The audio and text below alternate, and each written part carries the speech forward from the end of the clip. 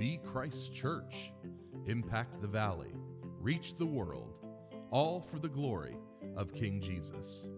Welcome to the North Roanoke Podcast. Today our lead pastor, Daniel Palmer, will be opening God's Word for us. Our prayer is that you will encounter the living Lord as you hear His Word proclaimed.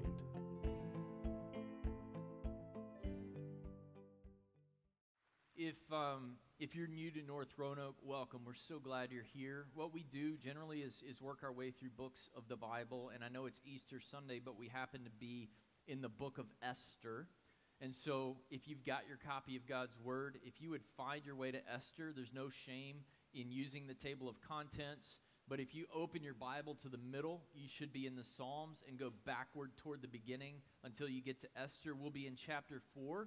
Beginning in verse 15, and if you would just hold your place in Esther chapter 4, verse 15 for a little bit, I've got a longer than usual introduction. I want to begin this morning by saying if you are new to the whole Christianity thing, maybe you're just curious about it all, we are so glad that you are here today. We are here today for a victory celebration. Easter is not ultimately about bunny rabbits or eggs. It's not even about family or the delicious brisket that I'm going to eat as soon as I figure out how to land the plane on this sermon, which is going to be a little difficult for me to do because I'm excited. And I was already excited this morning when I woke up thinking, God, please send us enough people to fill up all the chairs that we put out. We put out 250 chairs. And you did a whole lot more than that. So now I'm uber excited, but I'm most of all excited because Easter is a day that we set aside to celebrate the greatest truth conceivable. The great enemy, death, has been conquered through our living God and King, the crucified, risen, and reigning King of Kings and Lord of Lords. And He has a name, and His name is Jesus, Savior, salvation, deliverer. And the victory that He has given is a victory that is worth celebrating. And the one who is given the victory is a Savior worthy of worshiping. And if you don't know Him yet, I pray that soon you will, because knowing Jesus is literally the difference between life and death. Let's pray to Him right now. God, help us. Help us in the few moments that we have together today to fix our eyes on eternal things. God, help us not to be distracted. There's a million ways that we could be distracted right now. But Lord, what you want for us is for us to lean into your word, to lean into ultimate truth and ultimate reality. God, we pray that you would help us to get a glimpse of the glory of Christ and the good news that death has been conquered through His resurrection today. And I pray it in Jesus' name. Amen. Before we read the text in the book of Esther, I need to set a little background today. My objective today, after a year that has threatened our confidence in just about everything, my objective is to remind us all that we can still be confident about the most important thing. Jesus is God's promised Son. He came from heaven to earth to be a man, to live a perfect life, to die for sins, and to be raised from the dead on the third day. He is the living King and Lord of the universe. And the promise of the gospel is this: if you stop trusting in yourself and start trusting in Jesus, you don't have to die in your sins and face God's just anger against them, because Jesus already faced it for you and He conquered it on the third day. The resurrection of Jesus proves that He is God, Romans 1:4. It proves that Jesus has the authority to forgive sins, 1 Corinthians 15:17. It proves that Jesus really has power over death, Romans chapter 6, verse 9. And it proves that Satan has been stripped of his power to control your life through the fear of death, because that fear is removed through Jesus Christ, the grave-conquering King. Hebrews 2, verses 14 through 15. Without the resurrection, we would have no reason to be here. We would have nothing to celebrate. But if the resurrection of Jesus is true, and I'm here to tell you that it is, we have a victory to thank God for. Paul says it this way in 1 Corinthians 15:57, thanks be to God who gives us the victory through our Lord Jesus Christ. And what a victory it is. Though death seemed certain, though separation from God's love seemed irreversible, though God's promises of a people worshiping Him in a place forever seemed unlikely, it all changed when Jesus Christ arose on the third day. And for anyone in this room or online who is skeptical or anyone whose faith is frail today, I want to remind you that Jesus' resurrection does not appear out of nowhere like some made-up story or made-up legend. Did you know that's what the world wants you to believe? The world wants you to believe the Easter story is just another good religious story. And there's probably some people in this room who are like, well, the story of Jesus is just like all the other religious stories out there. And you know there's a word to describe what that way of thinking is. You know what it is? Bunk. Hogwash. Can I say that? It's crazy talk. There's no other religious figure who's prophesied for 1,400 years before he shows up with meticulous detail. Jesus doesn't just appear in the first century and die and conquer death. God tells us what His Son's going to do over and over and over and over again. They don't want you to consider the historical evidence for the resurrection of Jesus. How do you explain the birth of the church in any other way than that somebody conquered death? Because what was the message of the church? We saw a guy. We walked with him for 3 years. He said he was going to die, and on the third day he was going to raise, and we thought he was crazy, but then he did. And then they spread that message across cultures and languages. This is not Islam. We don't restrict Christianity to just Jewish-speaking people or Greek-speaking people or English-speaking people. It explodes on the world scene like wildfire. Even though they faced death for the message that Christ had conquered death, they would not deny the message. Why? Because they saw Jesus with their own eyes, and the Spirit of God changed their hearts, and it transformed their outlook because they knew that Jesus had conquered death, and if Jesus had conquered death, they could live for Him no matter what. They would not rob the church of the message that Jesus conquered the grave. And if that's not enough for you, I want you to consider the evidence of the Scriptures itself, because Jesus is the fulfillment of what God promised in the Old Testament for centuries before He came. Jesus, in fact, tells us on the day of His resurrection, on the third day, in Luke chapter 24:46, hear the words of our Lord Jesus. Thus it is written that Christ would suffer and rise again from the dead the third day. But He's not the only one who said this. The Apostle Paul, who encountered the living Lord on the road to Damascus, says the same thing in 1 Corinthians 15:3-4. I delivered to you as of first importance what I also received. In other words, the church has been saying this from the time that Jesus conquered the grave. What did He receive? That Christ died for our sins in accordance with the Scriptures, that He was buried, that He was raised on the third day in accordance with the Scriptures. What Scriptures? The Old Testament Scriptures. According to Jesus and according to the greatest Christian missionary ever, the Apostle Paul, Jesus' resurrection on the third day is prophesied and foreshadowed in the Old Testament. In Scriptures recorded hundreds and even thousands of years before He came. And if Jesus is right, that the Old Testament tells us that He would conquer the grave on the third day, then that means, right, that we should be able to go to the Old Testament and we should see the Old Testament making a big deal about the third day. Are y'all tracking with that rationale? If Jesus says, the Old Testament says that there's going to be some deliverance happening on the third day, then we should expect the Old Testament to say something about the third day. And guess what? It does.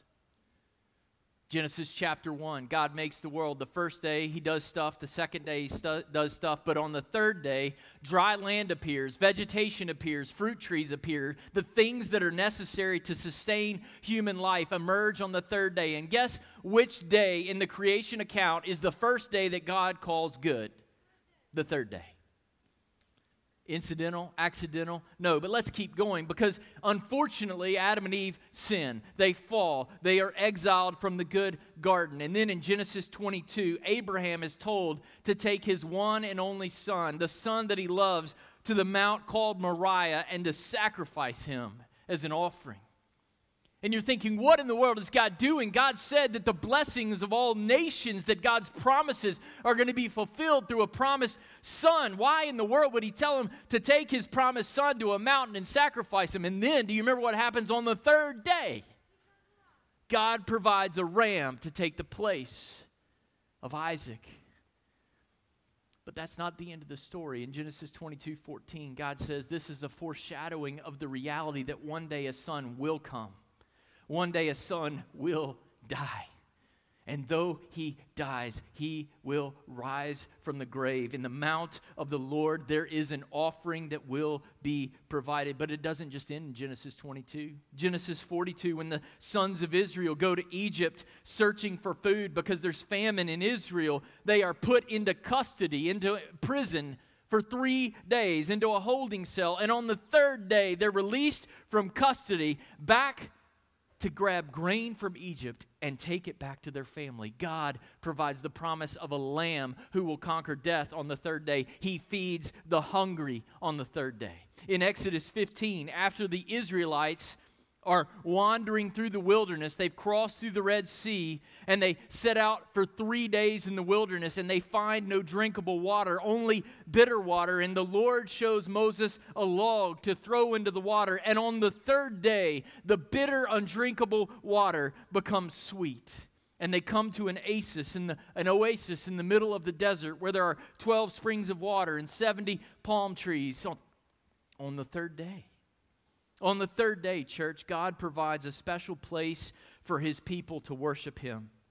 On the third day, he promises a lamb who will die for his people and give them life. On the third day, he feeds his famished people. On the third day, he gives sweet water to those who have been drinking of the bitterness of life. And here's a spoiler alert. These third days in the Old Testament, these little glimpses of the deliverance that God is going to provide are all wrapped up in what Jesus does on the ultimate third day. Are you hungry spiritually this morning? Jesus will feed you. Are you tired and bitter of life, trying to make sense of it all? Jesus will give you sweet water for your soul. Are you tired of trying to make a way in the wilderness of this world on your own, feeling like there's no purpose? God will, in Christ, give you the place of rest that you need to truly commune with him and worship. But perhaps you're unconvinced.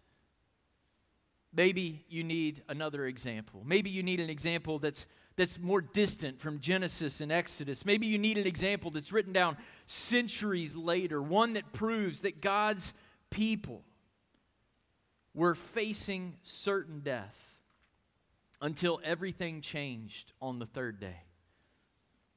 And if that's what you needed this morning, I'm so glad that you asked. Because it just so happens that we are in the book of Esther at the part of the story where everything changes for the people of God. Guess when? On the third day. As we break into the story, a decree has gone out for the destruction of all the Jews. They are living under the rule of King Ahasuerus in the Persian Empire. And if God's people die, then God's promises will die as well. His promise to bring a son through the Hebrew people will die. And the only hope in the book of Esther seems to be that this Hebrew woman, Queen Esther, a Jewish woman who never bothered to tell the king that she was a Jew, would risk her life by going to the king uninvited and identifying with the Jewish people so they might be saved. So let's read in Esther chapter 4, beginning of verse 15. We'll go down through chapter 5, verse 3, what happens. Hear now the word of God. Then Esther told them to reply to Mordecai, "Go, gather all the Jews to be found in Susa and hold a fast on my behalf, and do not eat or drink for 3 days, night or day. I and my young women will also fast as you do. Then I will go to the king, though it is against the law, and if I perish, I perish." Mordecai then went away and did everything as Esther had ordered him. On the third day, Esther put on her royal robes and stood in the inner court of the king's palace in front of the king's quarters, while the king was sitting on his royal throne inside the throne room opposite the entrance to the palace. And when the king saw Queen Esther standing in the court, she won favor in his sight. And he held out to Esther the golden scepter that was in his hand. Then Esther approached and touched the tip of the scepter. And the king said to her, "What is it, Queen Esther? What is your request? It shall be given to you, even to the half of my kingdom." If you are new to North Roanoke, I want to let you in on a little secret. I love helping people see Jesus as promised in the Old Testament and as the one who fulfills the Old Testament. What we see in these verses is both an example of what it looks like to trust in the Lord to deliver us from death, as Esther does, and it is a picture and a prophecy of the victory that comes through the death and the resurrection of Jesus. This morning, we're going to first consider Esther's example of faith in the Lord who shows up and delivers people on the third day. What we see in the example of Esther is we must reject self-reliance and trust in the Lord who conquers death on the third day. The other thing we must reject is ignorance, right? Did you know everybody's going to die? 1 out of 1 people dies. And there's only one way that you can conquer death. It's in Christ, the Son of God, who came down to conquer death for you. So if you are here and ignoring the reality of death, I want to bring you into the reality of this story. A decree has gone out, everybody's going to die. And we stand under a similar decree. We are going to die. The wages of sin, the price of sin is death. And we can't rely on ourselves to get us out of death. Man, I'm starting to exercise again. I used to be a decent runner. And I've been having some health concerns, and so I've started to exercise again. Did you know I am fat, old, and lazy? And tired. And I am trying to do better. But at the end of the day, it's not going to conquer death. And some of you here today are just ignoring the problem. I want you to step into the reality that you're going to die. You're going to face God, your Maker. And the only answer you're going to have to give that will conquer death and deliver you into life everlasting is, I don't deserve it, but Jesus died in my place. And I love Him. And He conquered death for me. We've got to stop self-reliance. We've got to stop thinking that our keto diet or 100 hours on the treadmill is going to conquer death. It's not. All the time in the gym is not going to stop you from dying one day. It's coming. And there's only one way out, and it's by trusting in the death-conquering Lord of the universe who promised to send His Son on the third day. In verse 14, Mordecai challenges Esther to go to the king and to appeal for the lives of the Jewish people. But Esther knows that she is not the deliverer. She has nothing to offer, and so she doesn't just walk in to see the king right away. Instead, she calls for a fast to signify that she is completely dependent, not upon her wit, not upon her charm, not upon her beauty. She doesn't depend on any of that stuff. She depends on the Lord. And this is no routine fast. This daughter who had been obeying Mordecai's commands, Mordecai is the one who had adopted her at a young age and was essentially her father. She had been obeying Mordecai, but now she is ordering Mordecai around. She says, Mordecai, you go call for a fast. Get all the Jews in Susa together and join me in fasting for 3 days. And not just some little fast, an extreme fast. No food, no drink for 3 days. Now, do you think it's an accident that Esther calls for a 3-day fast? I mean, why not a 2-day fast or a 1-day fast or I would prefer a 30-second fast? She calls for a 3-day fast. No drinking, no eating, And this fast leads to the reversal of the fortunes of God's people on the third day. What greater clue do we need that this book is about Jesus? Esther puts her faith in the Lord who rescues his people from certain death on the third day. Why? She's looking back to the promises of God and ahead to his promised son at the same time. She's saying to the Lord, I agree that death is certain, and I know that you will reverse it because you promised that you will. My hope is not in me, it is in you. Lord, I am trusting, though we are as good as dead, that you're going to do whatever is necessary to send your son through your people to raise us up to life everlasting. And so for 3 days, facing certain death, God's people act like they're dead. Did you know dead people don't eat or drink? They don't eat or drink. So for 3 people, they're agreeing with the Lord. We are in a situation that we can't solve. We are as good as dead. Did you know that's where salvation begins? You've got to recognize that you're as good as dead without the Lord doing something for you. You got to agree with God. The wages of sin, the price of sin, the penalty of sin is that I must die. We also face a decree of death because we have sinned against a perfect and holy God. You say, what is sin? That's some theologian's term. Sin, here it is. It's anything we say, do, or think that displeases God. It is the result of rebellion and misplaced worship. Rather than remain faithful to God, we have pursued idols. We have wasted our time. We have wasted our money. We have spent our lives on things far less than the glory of God. Not just you, but this pastor. We've all done it. We worship Satan rather than the sovereign Lord, Paul says in Ephesians 2. Our sins lead not just to physical death, but to death of the worst kind, a forever death under God's righteous anger against sin. We die, but we never die.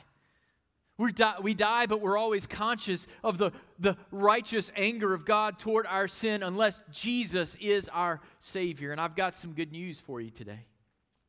The God who ends up through Esther's faithfulness delivering the Jews in Persia is the God who sent his promised son through the Jews to die in our place and be raised to life everlasting.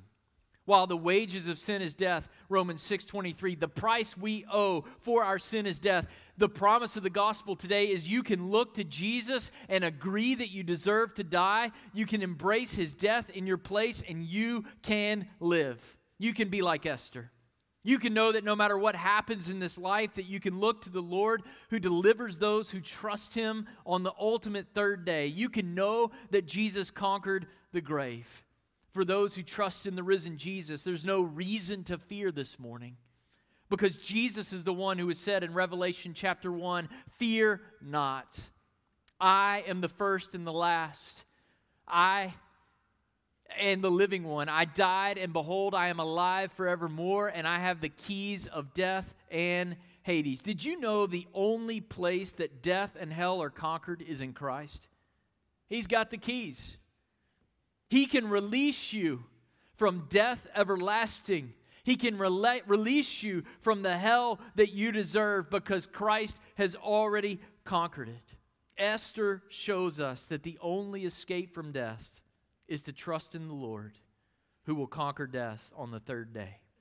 But Esther shows us something more about true faith in God. She shows us that we must live by faith in God's Son no matter what it costs us. We must live by faith in God's Son no matter what it costs us. After Esther and the Jews seek the Lord through this extreme fast for 3 days, it's after she fasts. Have you ever done a fast? I mean, I don't feel like doing crazy, bold things after 3 days of no food and no drink. But it's after 3 days that she goes to the king. It's on the third day that she puts on her royal robes and she goes to the king uninvited, knowing that the penalty is death unless the king accepts her. The only thing that has really changed in this story so far is Esther. Now her life is motivated not by a desire to escape physical death at all costs, but a desire to trust the Lord and do his will. In verse 17, this queen who had lectured Mordecai about the fact that she was going to die, now says, if I die, I die. And the meaning is, look, I'm probably going to die. And so be it, because my trust is in the Lord. Friends, when we trust in the Lord, when we stop trusting in ourselves, then we can be confident even when we face death. When we trust in the Lord, we are freed to spend our lives for the glory of God and the good of others, because Jesus says this in John 11:25. Those who believe in me will live even if they die. Jesus keeps all the promises of God to us on the third day. Esther doesn't know what God's going to do through her obedience, but she is confident that even if she dies her efforts seem pointless, God is somehow going to keep his promise to her on the third day. She does not know if her third day is going to be the ultimate third day, but she trusts that God's Son is coming. And when you know that your life is entrusted to the Lord who conquers death, on the third day, you can do whatever it is that God asks you to do.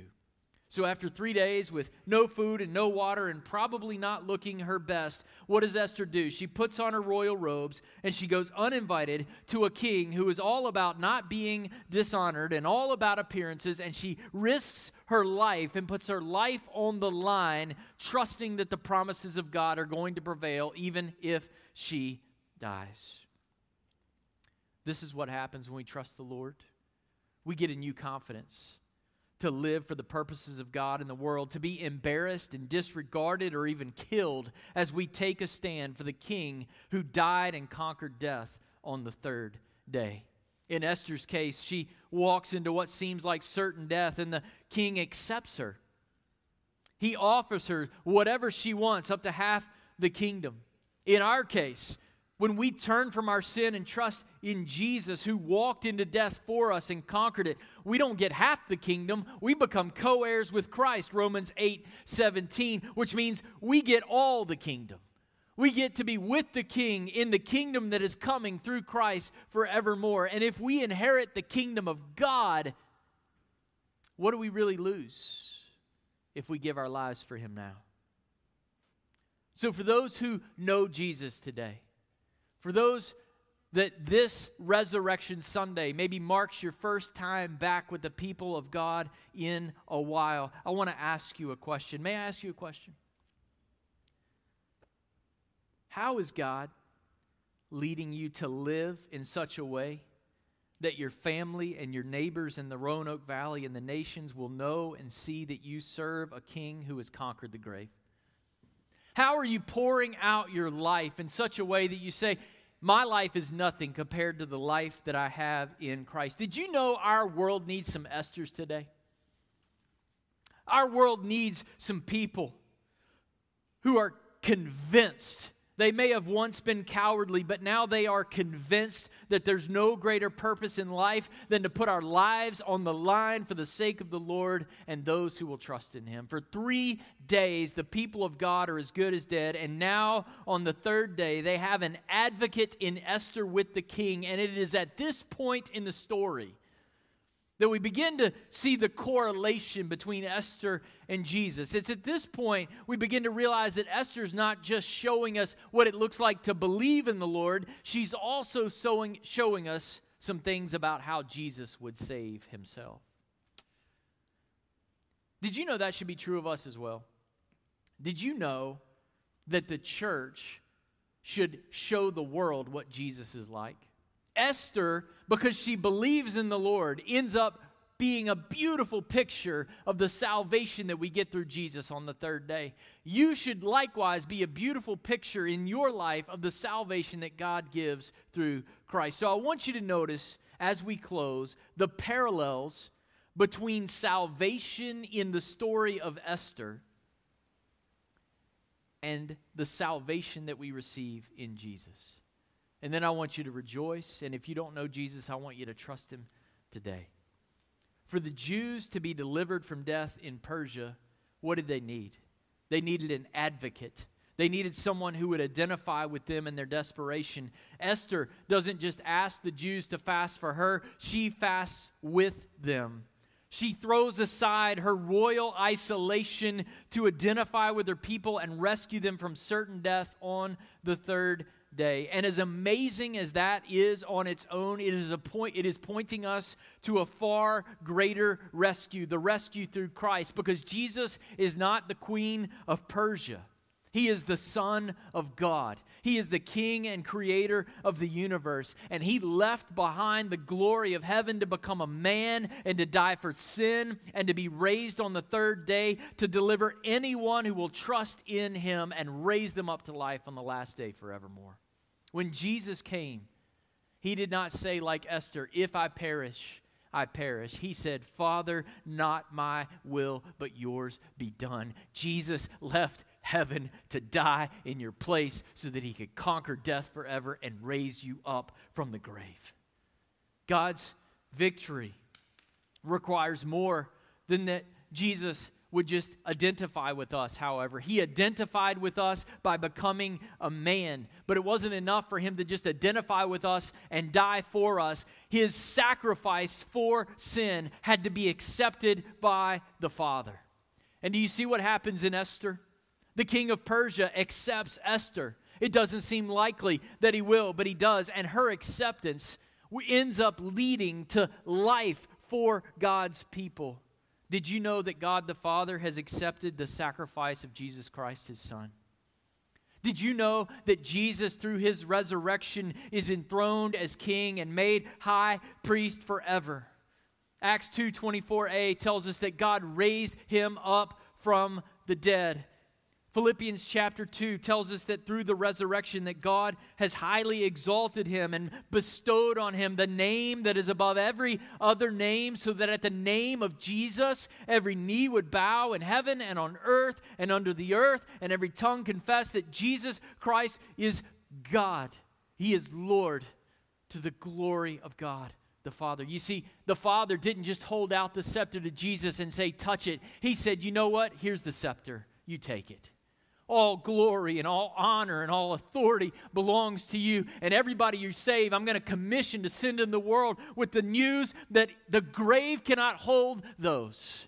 It can't hold those who belong to Jesus Christ, the King."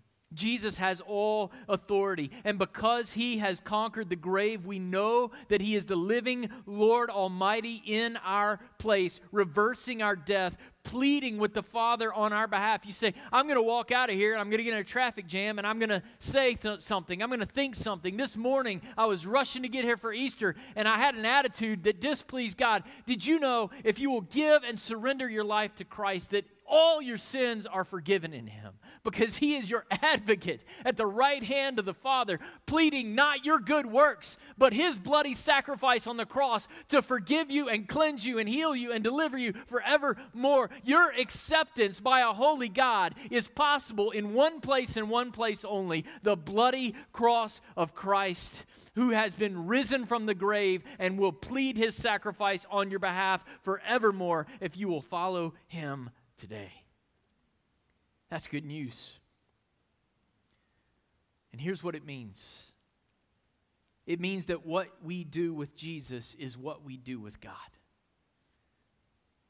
Your response to Jesus is your response to the living Lord of the universe. You can today receive Jesus by faith and receive a welcome into God's loving presence forevermore, or you can reject Jesus and you can expect God's full wrath against your sin forever. Those are the only two options. There's only one place in the world where the issue of God's righteous anger against our sin has been settled. It is settled in Jesus, and the resurrection of Jesus proves that it is all true. And let me tell you, when you trust in Jesus, you will receive the forgiveness of your sins, and you will discover what it's like to have a clean heart on the inside and to be welcomed into the presence of God, because Jesus died for your sin and rose on the third day according to the Scriptures.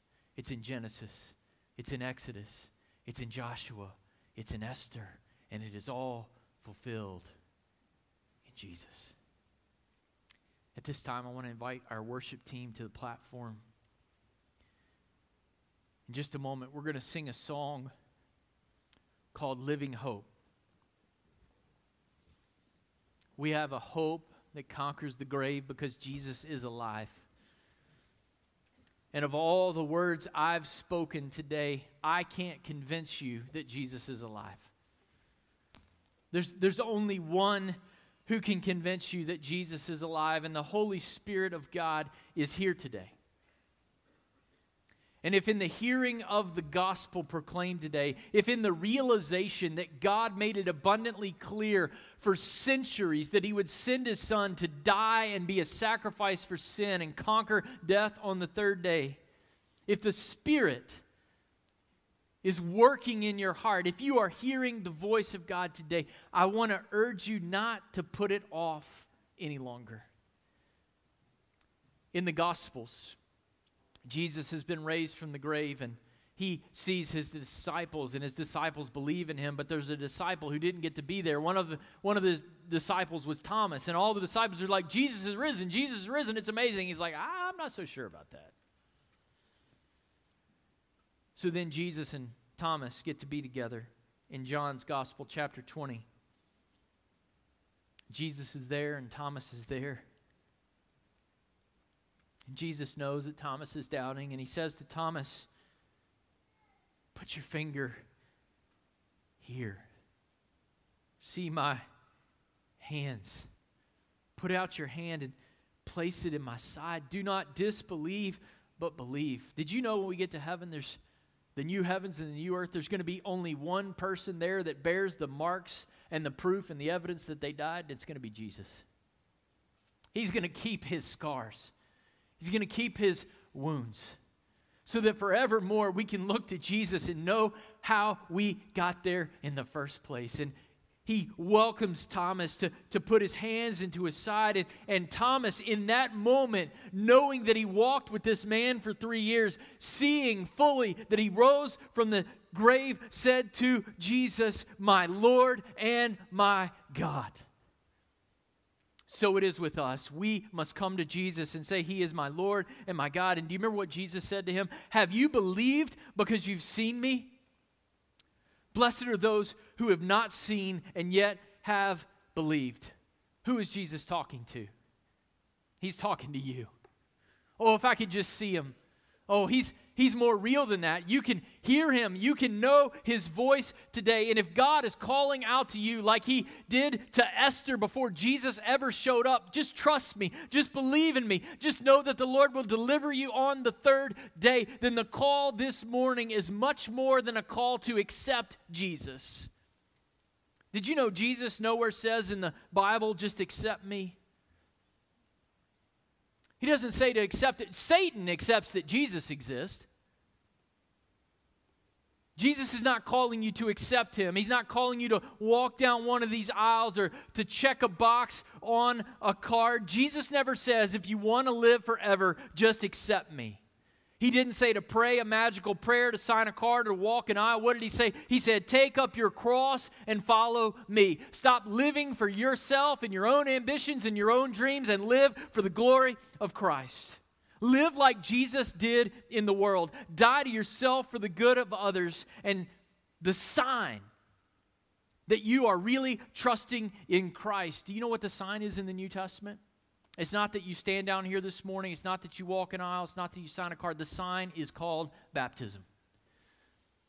And you know what baptism shows?